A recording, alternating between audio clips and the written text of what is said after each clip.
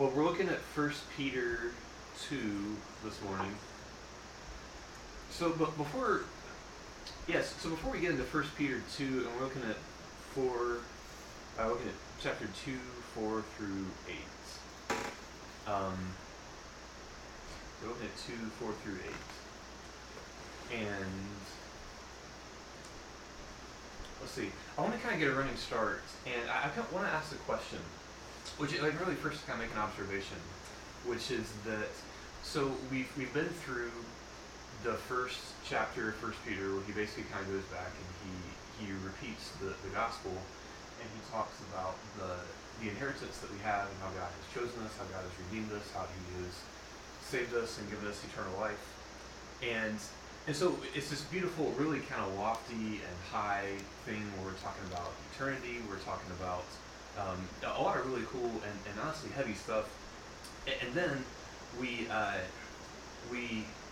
get to verse 22, and you guys can put your guitars away if you'd like to, or you can continue to hold them whichever way. We didn't talk. We just decided at the beginning that we're going to have everybody in the shot. I just realized that y'all might, or Scott could strum along very very emotively behind me to set the mood. But so we get to verse 22, chapter 1, verse 22. He's talking about the glory of God, giving God glory. And so, what's the application point going to be? Because we get to that point where it's like, okay, this is who God is, this is what God's done, and so what are we going to do about that? And every religion kind of has that point where it's like, okay, this is what's true, this is what's real, and this is what we're going to do about it. And it's so interesting that in verse 22 we see that, okay, so what are we going to do about it? What does this mean for us? And the answer is, well, we're supposed to love each other. In verse 22 he says, so you purified your souls by obedience to the truth, so you've obeyed the gospel, you trusted in Jesus. So what do? The point of that is a sincere brotherly love, and so now that you've done that, so love one another earnestly from a pure heart, because you have been born again, not of perishable seed, but of imperishable, through the abiding and living word of God. So you have this eternal life. What are you supposed to do about it? You're supposed to love each other earnestly from a pure heart. And so I just want to ask the question: why is that what we're supposed to do? We've been given eternal life, and what we're supposed to do about that today is to love our families, and to love our life groups, and to love our coworkers, and to love our neighbors, the people that we see on the street. And I think that we can be kind of, as Westerners, I think sometimes we hear that and we think, well, that's just obvious. Like we think, well, everybody knows, like everybody knows that the point of life is to try to love people like you want them to love you. I mean, the golden rule, right? Like we think that's just obvious. And I think that we take that for. We don't realize the extent to which even secular people that don't believe in God at all, they would say, well, yeah, of course that's obvious. We didn't like need Jesus to tell us that. That's everybody with half a brain kind of knows that, unless you're like a sociopath or something. And the truth is that's just not true, because I have a lot of Asians who are Buddhists, and some friends who are monks, that are Buddhist monks. And for them, the application point for them, what are you supposed to do in response to what they believe is true about the universe? The answer for them, in many cases, is the best thing you can do is go shave your head and go meditate in a cave for 30 years. Okay, that's what, and there's a significant amount of people who think that, okay, your spirituality, your response to it should be, okay, yeah, that's where do you go meet with God? How do you serve God, or connect with the universe, or whatever spirituality people believe in? Why is it that for us, what we believe about God pulls us towards each other instead of making us go shave our head and meditate in a cave for 30 years? Because I know people that I'm friends with Buddhist monks that have done it for 30 years, but that's a big part of what they do is sit around and try to wrap their mind around the fact that they don't really exist. But that's not what Jesus tells us to do. Why is it? And it's really interesting if you look at verse 23. He says, love each other from a pure heart, earnestly. And basically his argument is kind of like, you really need to love each other. And then in chapter 2, verse 1, he says, you need to put away all of the bad stuff, all of the malice, all of the deceit, the hypocrisy, the envy, the slander. And the reason is, it's basically because we're going to be stuck with each other forever. It's kind of the point. Like, love each other because you're stuck with each other forever. Because I have eternal life, Scott has eternal life, and so if me and Scott don't get along, we should probably learn how to get along because we're going to be together forever. And it's kind of the idea, like, the beginning of chapter 1, one of the most beautiful parts of 1 Peter is where he talks about the fact that we have an inheritance. We have an inheritance in heaven, which is that one day when Jesus comes back, we'll get to live with him forever in a place that has no shortage of anything that we need, and has no evil, has no sickness, has no coronavirus, has no envy or strife or sin or anything that's going to get in the way of us living, of us enjoying life. So we've been given this inheritance. And so you can kind of think about it like this, like what if somebody told you that, okay, so you have this relative, this really rich, great uncle or somebody that owns like this, this absolutely beautiful lake house, just the most amazing kind of getaway. Right off the lake, really beautiful, super comfortable, got all of the amenities and everything like that. And your great uncle has willed this to you, so this is your inheritance. When your great uncle dies, this is going to be yours, and you can go and live there. And that's that's good news. But then if somebody told you, well, then your great uncle tells you then, I don't know why I'm worried about whether it's the great uncle or the great uncle in this hypothetical example, but for whatever reason, then this person then tells you, and by the way, there's 10 other people who are also inheriting this lake house. And it's really, really big, it's plenty of space for all of you, but all of you are inheriting this together. And after I die, you're going to get to move in, and isn't that exciting? And, that could either be really good news or really bad news. Like, if you hate the people that you are inheriting this home with, then that could be really, really bad. On the other hand, if your family, if your friends, if you love each other, if you put away all of the malice and love each other earnestly from a pure heart, that could be even better. Because now you're not just by yourself in this awesome lake house, you're with a group of friends and family that are enjoying this together. And that's kind of what Peter is telling us. He's saying that we have this incredible inheritance that we've been given from God, and our brothers and sisters around us, all around the world, they have inherited this too. And so it's very important that we love each other because we have this inheritance that we are sharing together, this eternal life, that we're quote-unquote stuck with each other for all of eternity. And so with that in mind, so really the question moving forward is, it's very easy for us as Christians to ask the question, what is God doing with me? What is God's will for my life? What is God, or how is God helping me be a better person? How is God, what's going to happen to me after I die? And those are completely legitimate questions. But I think Peter is inviting us to ask a slightly different question, which is, it's not just about me. I can't be excluded from it, but it's not just about me, it's about us. It's about the family of people who have all accepted Jesus, who have all accepted Jesus Christ as our Lord and Savior. And so what is God doing, not just in my life, but in our lives? And what is this going to look like 1,000 years from now, 1,000,000 years from now? Not just for me, what am I going to be like then in God's kingdom? But what's it going to look like? What's my relationship with Scott going to look like 1,000 years from now when we're together in God's family? And so that's kind of the question, not just my relationship with Scott, but the question of what is God doing with us, and what's that going to look like going forward? That I want us to kind of keep in mind as we look at this passage for today. So I'm just going to read. I'll just continue reading in chapter 2, and then we'll kind of the specific text we're looking at today is 4 through 8.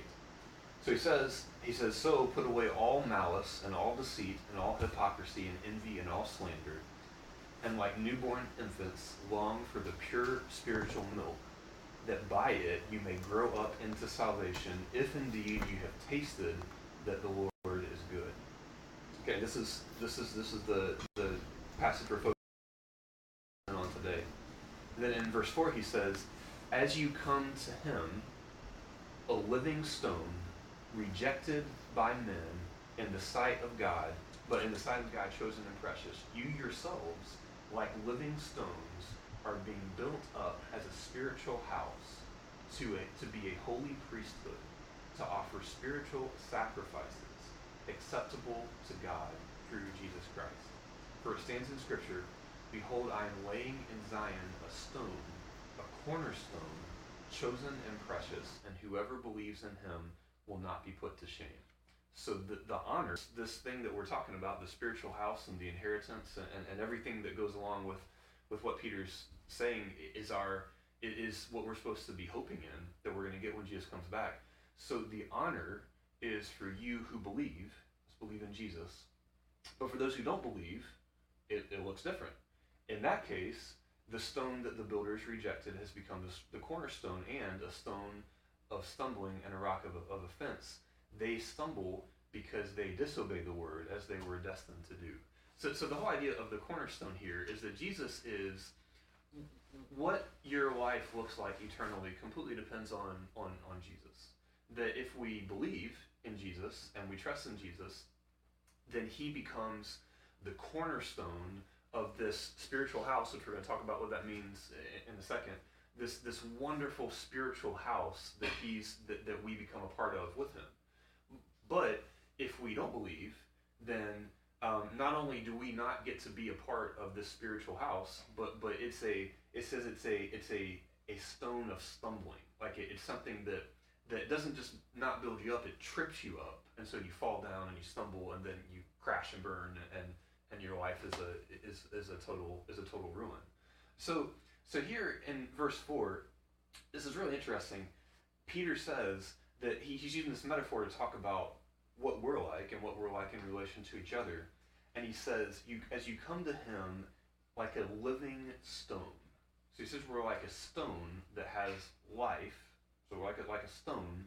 And this stone is rejected by men, but in the sight of God, chosen and precious. So people don't always get us as Christians. Sometimes in certain cultures and certain periods of history, we experience that more poignantly than others, where there's persecution. Maybe for us today, it's just like maybe sometimes people think that we're bigoted because we believe in that God has certain standards of morality. In other parts of the world or other times in history, maybe it's that people are literally being kicked out of their house or being disowned or even kind of physically attacked because of their faith.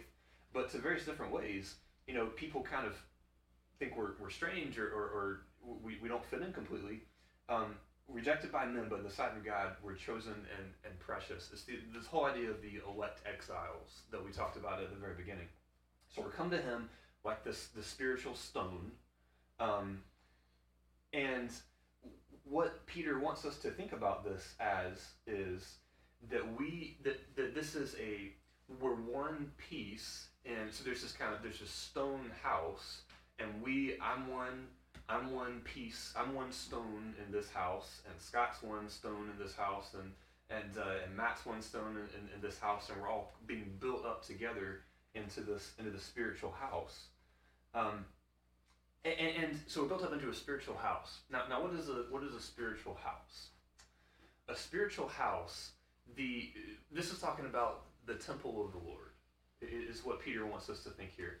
And what's really cool, by the way, this is kind of a side note, that Peter's writing mainly to Gentiles. He's writing mainly to Gentiles.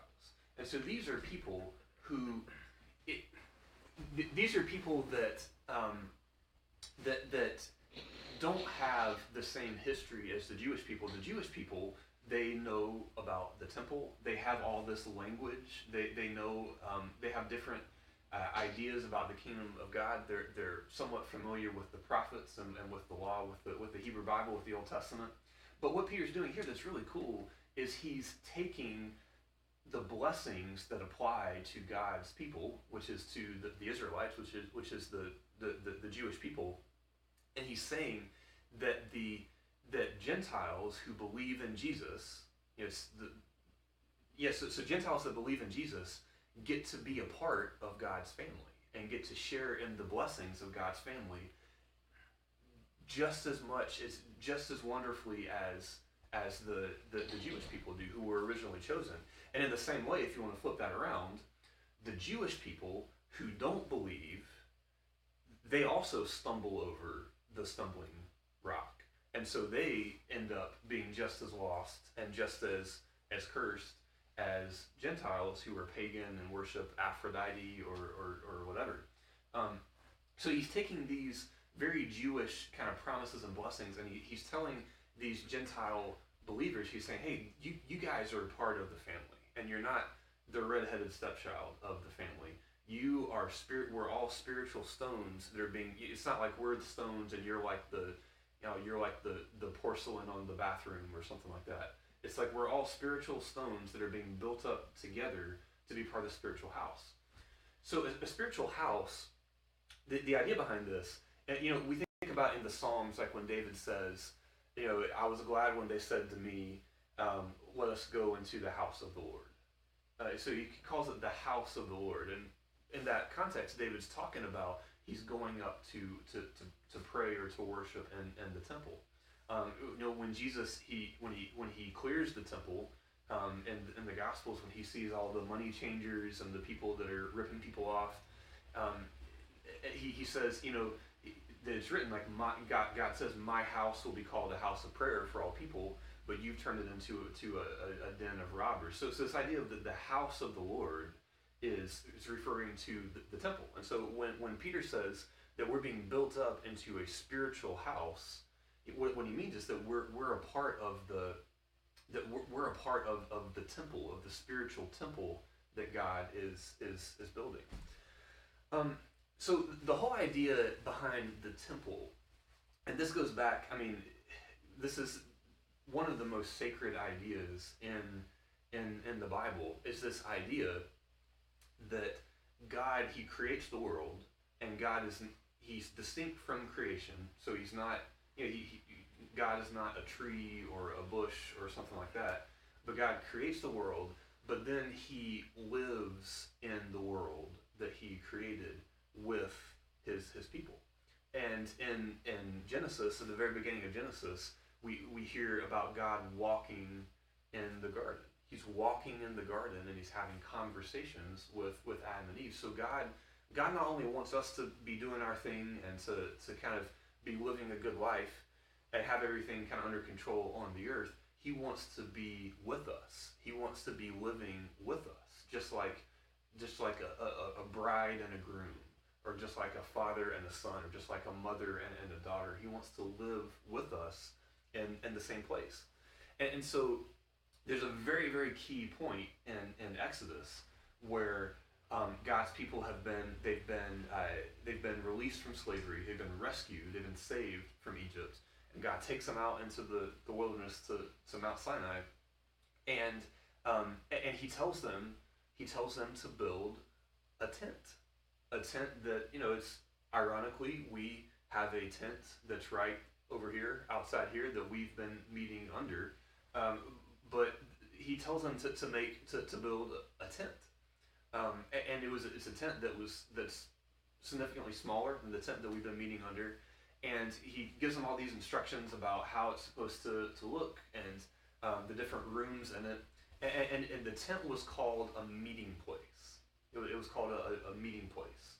or a tent of meeting. And we hear that and we think, oh, this is a meeting place where, if there's some type of discussion that needs to be had, the elders kind of gather here and they meet and they discuss and they decide, what type of traffic lights they're going to have or something like that. But that's not, it's not a meeting place for people to meet with people. It's a place for people to come and meet with God. Because at the end of Exodus, what we see is that the glory of God, and God had been up on this mountain, and there's fire and lightning and thunder and smoke and just this terrific, glorious, thing that was God's presence. God's presence moves from the top of the mountain and it moves down onto the tent, into the tent. And so God is living. He's camping out with his people. God's tent is right here, and their tents are around it. So God is living. He wants to be with his people. And so then you fast forward a few hundred years, when David and Solomon comes along, they build this incredibly ornate and beautiful stone structure that becomes the meeting place, which was called the tabernacle when it was a tent, and now it's called the temple. And so this is where the people would come to meet with God. This is where they'd offer their sacrifices, everything like that. And I want to. So basically, the temple becomes, if you want to kind of sum up what the temple is, the temple, I would say, is two things. It's number one, it's where God meets with his people, and God lives with his people. He meets with his people there. And second of all, the temple is kind of God's operations base for blessing the entire world. It's where he meets with his people, and it's also his headquarters for helping his people be a blessing to everybody else, to all the nations in the entire world. That's what the temple is. So I want to. So we talked about you have the tabernacle, and then you have Solomon builds the temple, and I want to fast forward then to Jesus this time. And I'm going to go to, you can turn there if you want, or you can just listen to Mark chapter 13. This is Mark 13. And so this is and we have to remember that this is Peter who's writing this. And Peter was a fisherman from Galilee, which was kind of the podunk, region of Israel, and Peter, who's writing this letter of First Peter that we're studying together, he followed Jesus. He walked with Jesus. He was a disciple of Jesus. He slept in the same place with Jesus. He ate with Jesus. He traveled with Jesus, and he also, when Jesus starts when he comes from Galilee down south to Jerusalem for Passover, where he's ultimately crucified, Peter is also with him. So Peter is with Jesus when Jesus is turning over tables in the temple. And Peter was also with Jesus when this happens, what we're about to look at in Mark 13, verse 1. And remember, these are kind of, these are our country boys from middle of nowhere Galilee, and they've come to the big city, the cultural center, the place that they've heard about. They've come to Jerusalem. They've come to the most important part of Jerusalem, which is the temple. And the disciples, including Peter, they are really blown away. They are really awestruck by this temple. And look what happens in Mark 13, verse 1. So, and as he came out of the temple, so they're in the temple, and as they come out of the temple, one of his disciples said to him, we don't know who it was. This honestly sounds kind of like the type of thing that Peter would say, but we don't know. So maybe it was Peter, but Peter was most likely there. One of his disciples says to him, they say, "Look, teacher." And look at what it says. He's looking at the temple. He says, "Look at these wonderful stones." I remember, what did Peter just say we are? He said, we're spiritual stone. They're looking at this temple and he says, wow, look at these wonderful stones. And look at these wonderful buildings. He's just, man, there's nothing like this back in Galilee. And then Jesus says to him, he says, you see these buildings? You see this temple with these big stones? And he says, do you see these great buildings?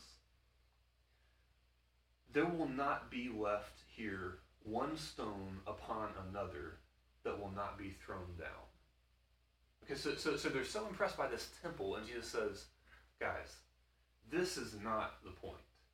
One day, this temple with these big stones that you're so impressed by, it's going to get destroyed. Which, by the way, about 35 years after Jesus said this, it did get destroyed. It got destroyed for good. That not only, that there won't be one stone left on top of another stone, because it's just going to get absolutely demolished. That's what Jesus says. And so imagine Peter, who had that experience. Peter, whose nickname Jesus called him was the Rock, which is kind of a whole other rabbit trail, different word in the original language, but it's still very interesting that Peter, Peter the Rock, who's, oh, look at all these stones, that he's the one who's saying, you guys are coming to him like spiritual stones. So let's look back at 1 Peter 2. It says, you come to him a living stone, rejected by men, but in the sight of God, chosen and precious. You yourselves, like living stones, are being built up as a spiritual house.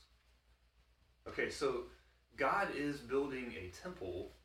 He's building a temple, which is a place where he is going to meet with his people and live with his people, and also is going to be his headquarters for being a blessing to all the nations. But what is that? But how is he building that temple? And what is that temple going to look like? It's going to look like us. He's building a temple out of people where he is going to dwell with us, and we know even more, he's going to not only be with us, like, hey, God's right here, he's going to be inside of us, because we have the Holy Spirit that's living inside of us. And what are we going to do? We're going to be a spiritual house, to be a holy priesthood, and to offer spiritual sacrifices acceptable to God through Christ Jesus. So he says we're being built up to be a temple, the real temple, not the temple that's going to get leveled, not one stone left on top of the other, but the eternal temple that can't perish or fade or be demolished, or is kept in heaven with God. Well, we're going to be built into this temple where we can meet with God, and we will be to be a holy priesthood. Okay, so priests are the people that after they built the tabernacle and the temple, the priests were the ones that worked inside the temple. And basically a priest's job is to kind of to be a mediator. That as a priest, you're the go-between. A priest is somebody who essentially talks to God on behalf of people. So the priest kind of, comes before God and says, God, we've sinned, we're really sorry, please forgive us, or, God, please help us, give us wisdom. They talk to God on behalf of the people, and would also talk to the people on behalf of God. Would, coming and meeting with God and offering the sacrifice and praying on behalf of the people, and then coming back to to God's people and saying, guys, God forgives you. This is what God says in his word. We need to trust God. We need to obey God. This is the next step that God has for us. So a priest is somebody who talks to God on behalf of the people and talks to people on behalf of God. So that's what we should be doing. We're not only the temple, the structure, we're the priests whose job it is to be communicating with each other on behalf of God. So when I'm discouraged, or when I'm depressed, or when I'm having doubts in my faith, Matt can come along and speak on behalf of God to me and say, Ryan, remember God's promises. Don't put your hope in what's happening right now. Put your hope in God. Put your hope fully in the grace that's going to be delivered to you at the revelation of Jesus Christ. And in the same way, when Matt knows that I'm struggling, he can speak to God on my behalf. He can come to God and say, God, Ryan really needs you. Please help him. I know he's not doing well right now, but please help him. Be good to him. Please strengthen him. Whatever. And we can do the same thing to people that don't know the Lord too, which is kind of a little bit more of what the passage that Matt's going to talk about next week talks about, how we can be a light to all the nations. So we're the temple, we're the priests, and we're also the sacrifice.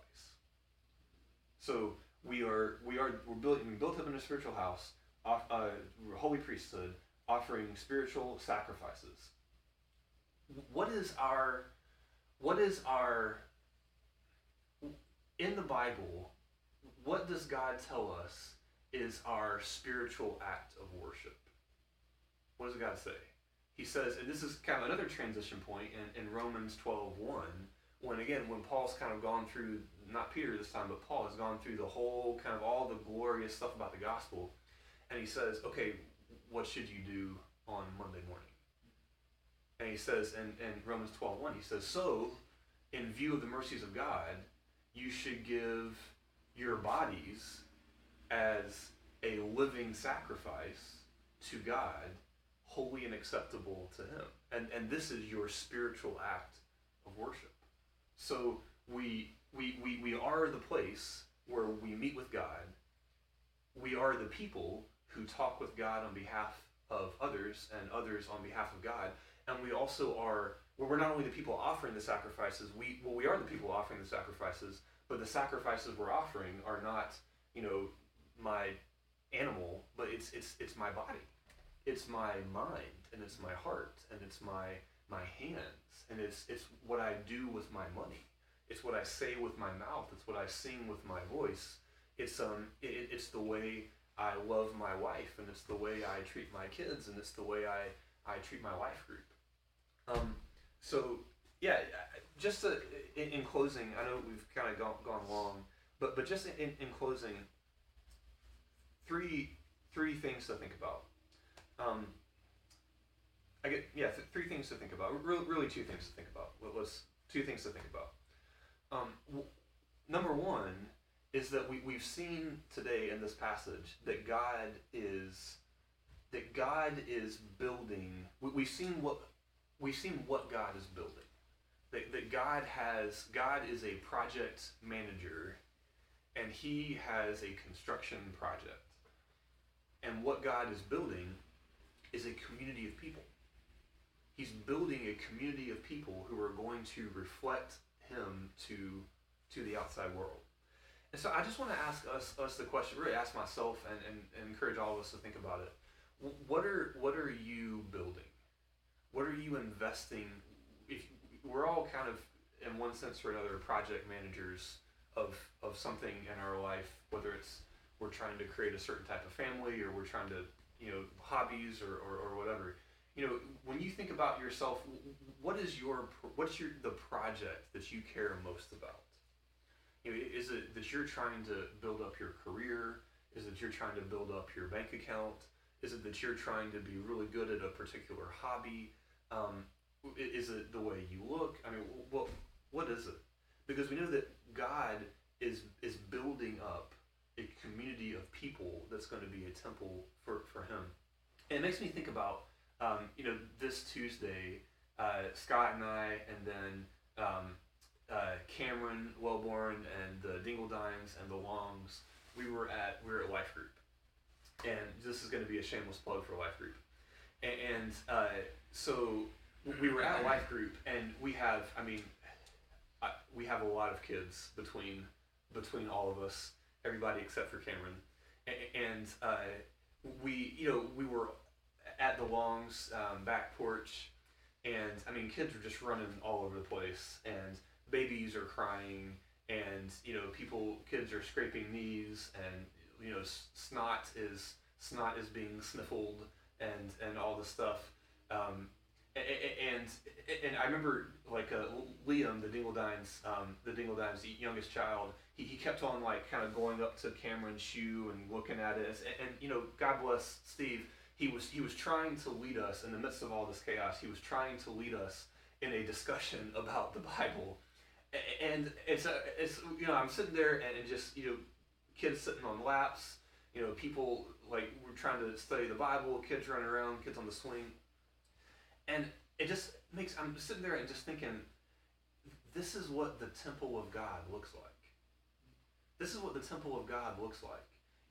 When you want to meet with God, when you want to experience God, or when you want to serve God, you don't go shave your head and put on a tunic and go meditate in a cave for 30 years. You go to the Long's back porch and you eat cookies and you try to talk about the Bible while your kids are screaming on the playground. This is the temple. This is what God is investing in. And so for us to we want our lives to be about investing in people, not in some other type of project, whatever that looks like. Because the truth is, if our life is about our dream home, or if our project is whatever it is, there's going to be a day, even if it's my physical fitness or my career or whatever, there's going to be a day when your dream home or your body or whatever, where it's going to get demolished, and there's not going to be one single stone left standing on top of another stone. But what was happening on the Long's back porch, on Tuesday night, that's going to last for forever, and it's going to get better, and hopefully we'll have less and less screaming. But that's going to last for forever. That's eternal. That has eternal value.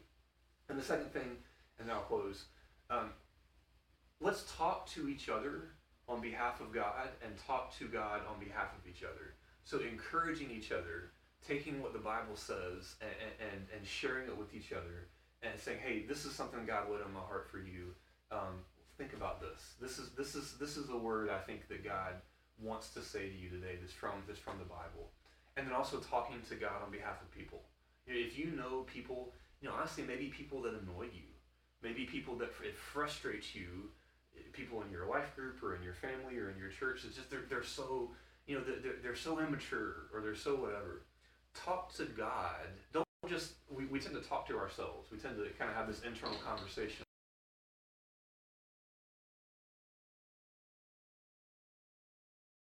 Complain and we brood. Don't just talk to yourself about them, or definitely don't go and gossip about them with somebody else. Talk to God about them and say, God, please bless my brother, or God, please bless my sister. Help them to grow and mature in this way. So, let me pray, and then we're going to have another song. God, thank you for being with us this morning.